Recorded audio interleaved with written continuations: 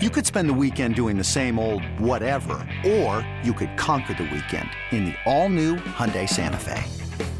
Visit HyundaiUSA.com for more details. Hyundai, there's joy in every journey. This episode is brought to you by Progressive Insurance. Whether you love true crime or comedy, celebrity interviews or news, you call the shots on what's in your podcast queue. And guess what? Now you can call them on your auto insurance too with the Name Your Price tool from Progressive. It works just the way it sounds. You tell Progressive how much you want to pay for car insurance, and they'll show you coverage options that fit your budget. Get your quote today at Progressive.com to join the over 28 million drivers who trust Progressive. Progressive Casualty Insurance Company and Affiliates. Price and coverage match limited by state law. What's going on, guys? I'm Faraz Siddiqui from Upper Hand Fantasy. We're going to go over the top 10 fantasy quarterbacks now that the NFL draft is over. Coming in at number 1, Josh Allen. It's simple. 37 and 36 passing touchdowns over the last 2 seasons. He had at least 8 rushing touchdowns in 3 of his last 4 years. And he's averaged more than 100 rushing attempts over the last 3 seasons. He had the second most rushing attempts inside the 5-yard line over the past 2 years. Last year he had 8. The year before that he had 11. And among all quarterbacks, he was second in rushing attempts in the red zone last year. He also brings it from a volume perspective as well. He had the 4th most dropbacks last season. That's only second to guys like Tom Brady, Patrick Mahomes, and Justin Herbert. And why is that so special for Josh Allen? More opportunities to scramble. He handled 18% of the team's total designed rushing attempts. That was top 3 in the league. You can probably guess who the other ones are, but we'll get there. But when it comes to the fantasy quarterback, Josh Allen is simply the complete package. Now, coming in at number 2, and this might surprise you, Lamar Jackson. People can talk all they want about Lamar Jackson and how he's really a running back and not a quarterback and he can't throw the ball, but listen, for fantasy, he has some of the most upside you're ever going to see at the position. Now, his passing numbers did come down significantly last season. He only threw 16 touchdowns. He would have had 20 if Hollywood didn't drop like 4 of them. Now, he did miss some games and he was on pace to throw more yards than he's ever thrown before. And make no mistake, when it comes to Lamar, it's definitely all about the rushing. Considering how up and down his season was last year, and last year was pretty much a down year, he was still 7th in fantasy points per game. So that right there tells you how important that rushing factor plays in for fantasy. He had 2 straight seasons of 1,000 yards rushing. He would have hit it last year too if he didn't miss 5 games. But last year he averaged about 64 rushing yards per game, which is absolutely amazing. Lamar Allen was right behind Who? Lamar Allen. Who the fuck is that guy? Lamar Jackson was right behind Josh Allen in terms of carries inside the 5 with 7. Josh Allen had 8. Lamar Jackson would have probably hit 10 if he didn't miss those 5 games. And when you consider his rushing touchdown numbers, that went down considerably as well, considering the fact that he had 7 touchdowns, 5 touchdowns, and then this year he only had 2 rushing touchdowns. So that's bound to go back up. And I know he lost Hollywood this year. That isn't good. That was his boy. But I think Lamar is in for a more efficient season this year.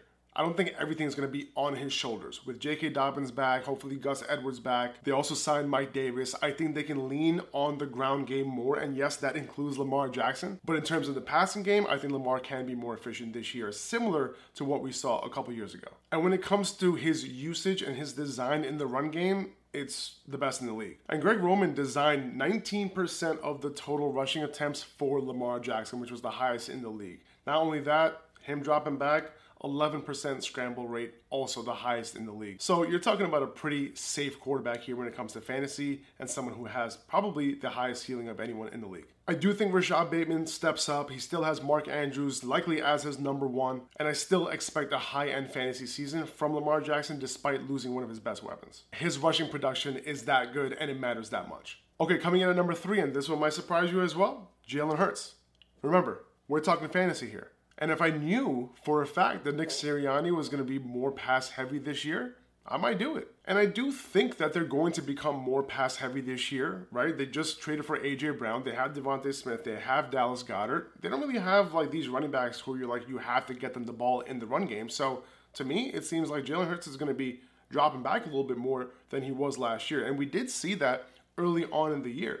They were extremely pass heavy. From weeks 1 through 7, Jalen Hurts was actually 5th in the NFL in dropbacks. And during that span, he was the QB3 in fantasy on a per game basis. And then the Eagles made this drastic switch. From week 8 on, he was 23rd in dropbacks. They just went super run heavy. And if I had to project for next year, I think they're going to be closer to what they did at the beginning of last season, given the fact that they had this amazing new weapon in A.J. Brown. So why is Jalen Hurts so valuable for fantasy?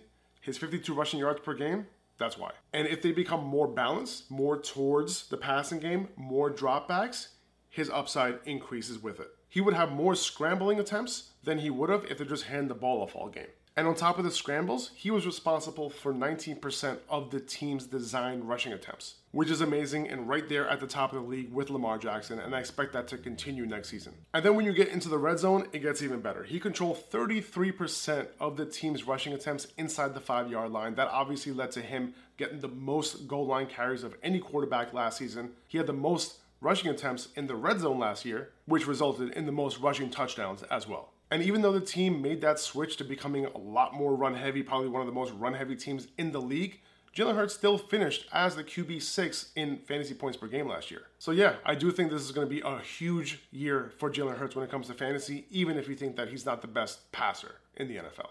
Okay, coming at number 4, our first non-rushing quarterback, Justin Herbert. 31 touchdown passes his rookie year, 38 touchdown passes last year. The dude is on an upward trajectory, and he has his weapons. Mike Allen. Oh, Lord. Again. Mike Allen. Hey, look, if you're going to like somebody, at least get it right. Get it right. And he has weapons. Keenan Allen, Mike Williams, Austin Eckler. He has a new tight end in Gerald Everett. He's not a rushing quarterback, but he's a little sneaky in that regard, especially in the red zone. He was 4th among quarterbacks in red zone rushing attempts, and it actually led to 3 touchdowns. But unlike the top 3 that I mentioned, he's not going to get those designed rushing attempts. He's not going to be scrambling a ton. He's only scrambling at about a 5% rate, which isn't that high. But in the passing game, he's been a killer. 5,000 passing yards this season, only second to Tom Brady. He was also second to Tom Brady in pass attempts, second to Tom Brady in dropbacks, so we're looking at a pass-heavy attack here. Herbert's only getting better. This is bound to be a great offense. This is bound to be a pass-heavy offense. So Justin Herbert is bound to be a top 5 fantasy quarterback this year, even without the rushing ability. All right, coming in at number 5 is Kyler Murray. He has a ton of upside. You got to consider him a dual threat quarterback as well. He did have that 800-yard rushing season in 2020. He wasn't as efficient in 2021, different type of year. And for whatever reason, this past season, he wasn't tucking and running, especially early in the year. He averaged only 18 rushing yards per game before his injury. But when he came back from his injury, he was averaging 46 rushing yards per game. Big difference. So what should we expect? Well, one factor could be that he didn't have DeAndre Hopkins from weeks 15 through 18, so he depended on his legs more. And I wish I could put him in the bucket with Josh Allen, Lamar Jackson, Jalen Hurts, but he's not as willing to tuck the ball and run like these other guys. The upside is there, like we saw in 2020 with that 800-yard rushing year, but we just can't bank on it.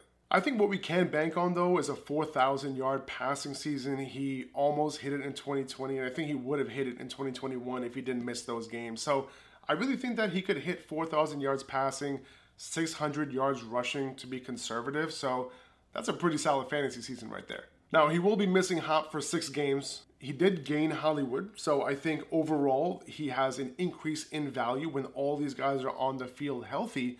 I just think that it's hard to not put Kyler in the top 5. I think his upside has increased. All right, coming in at number 6 is Patrick Mahomes. And you must be wondering, what? How do you not have Patrick Mahomes in your top 5? Well, he did lose Tyreek Hill.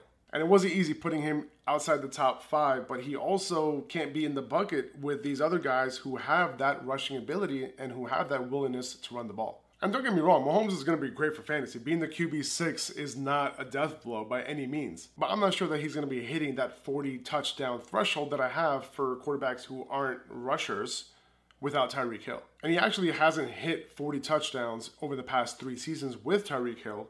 That 50 touchdown season was all the way back in 2018. Now, Patrick Mahomes had 5 top 5 finishes last season.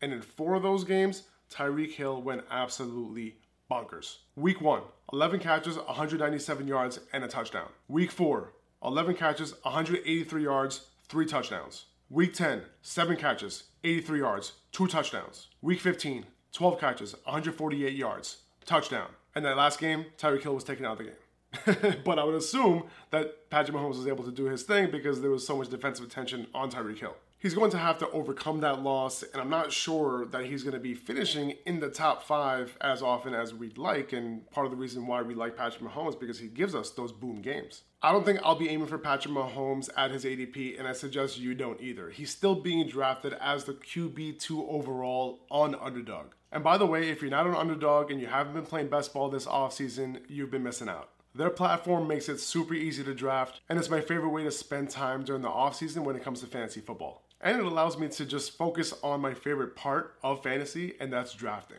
There is no in-season management, no setting lineups, no waiver wires, no trades, just draft and you're done. Your starting lineup gets set automatically every single week with your best performers for that week. And their current big tournament is Best Ball Mania 3 with a total prize pool of $10 million. This is easily their biggest tournament ever.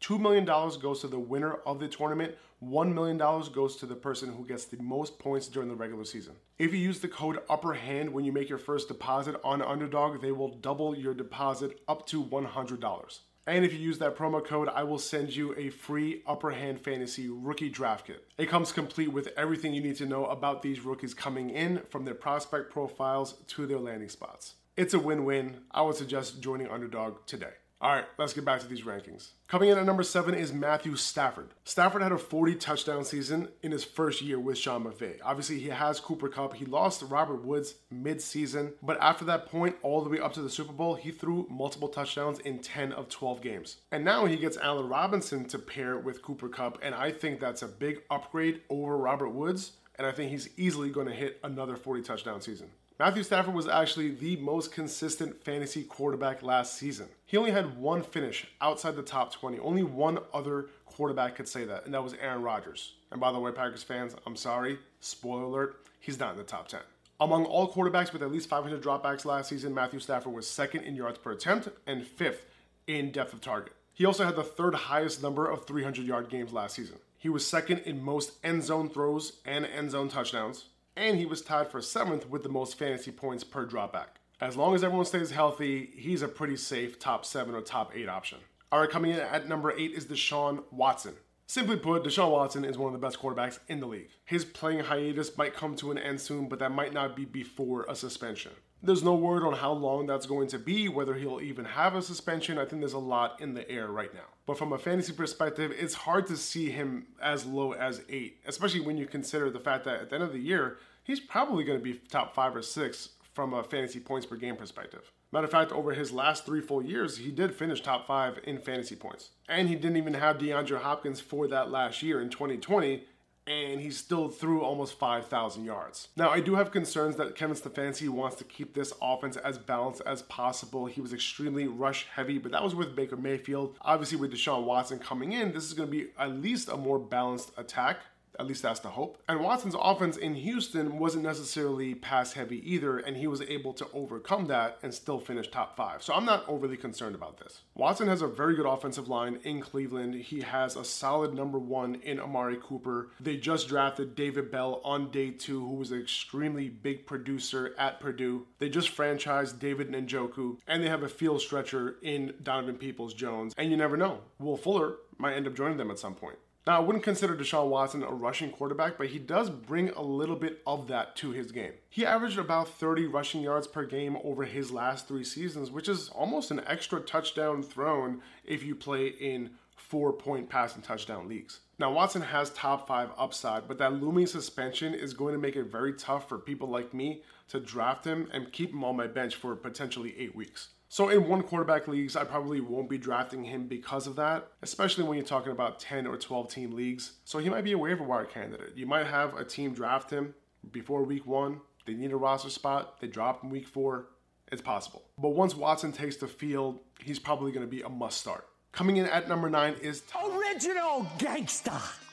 Thomas Edward Patrick Brady Jr. Tom Brady. In Tom Brady's first year with the Bucs, he was second in pass attempts among all quarterbacks in the league. This past year, he was number 1 in pass attempts among all quarterbacks. That alone should be enough for us to put him in the top 10. And even though he has 0 rushing chops,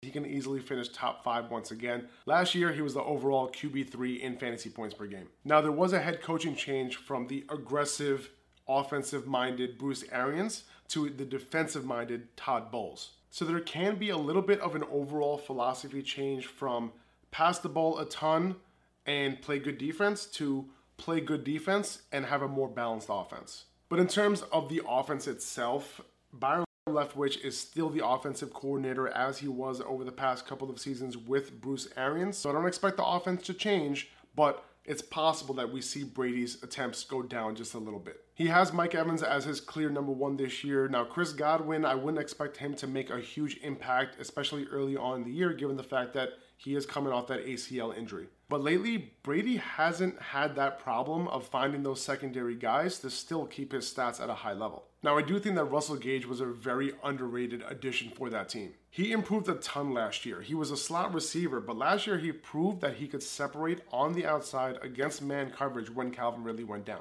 And personally, that's not something I thought he had in him. So I'm looking at Russell Gage as a potential sleeper this year, him paired with Tom Brady on a potentially pass-happy offense. But back to Brady, hopefully he'll have Gronk, and if he does come back, I might put Tom Brady up a spot or two because we know how much of a connection these two have in the red zone. The last guy to make this list, number 10, is Dak Prescott. Yes, Dak Prescott lost to Amari Cooper, but I still think this offense is going to sling it. He still has CeeDee Lamb and Dalton Schultz as his main targets. I wouldn't count on Michael Gallup early on this season because of that ACL injury similar to Chris Godwin. So Dak Prescott's going to have guys like James Washington, and don't sleep on Jalen Tolbert. Jalen Tolbert can be on the field for the first snap of this season. But last year, Dak Prescott threw for 4,500 yards, 37 touchdowns, and he did take a step back from running the ball, and that might be because of the leg injury that he suffered in 2020. So I'm not really accounting a huge rushing year for him, but what I would welcome is how he was used near the goal line earlier in his career. He had 6 rushing touchdowns in each of his first 3 seasons of his career, and then over the last 3 years,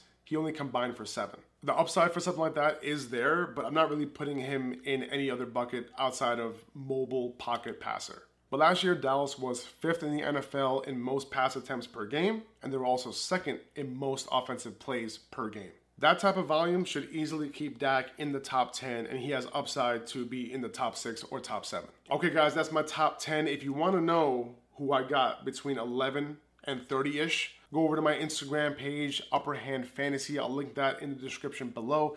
Thank you so much for watching. I really appreciate you guys. If you haven't liked the video already, please do so. If you haven't subscribed to the channel, that would be amazing as well. Thank you guys. See you later.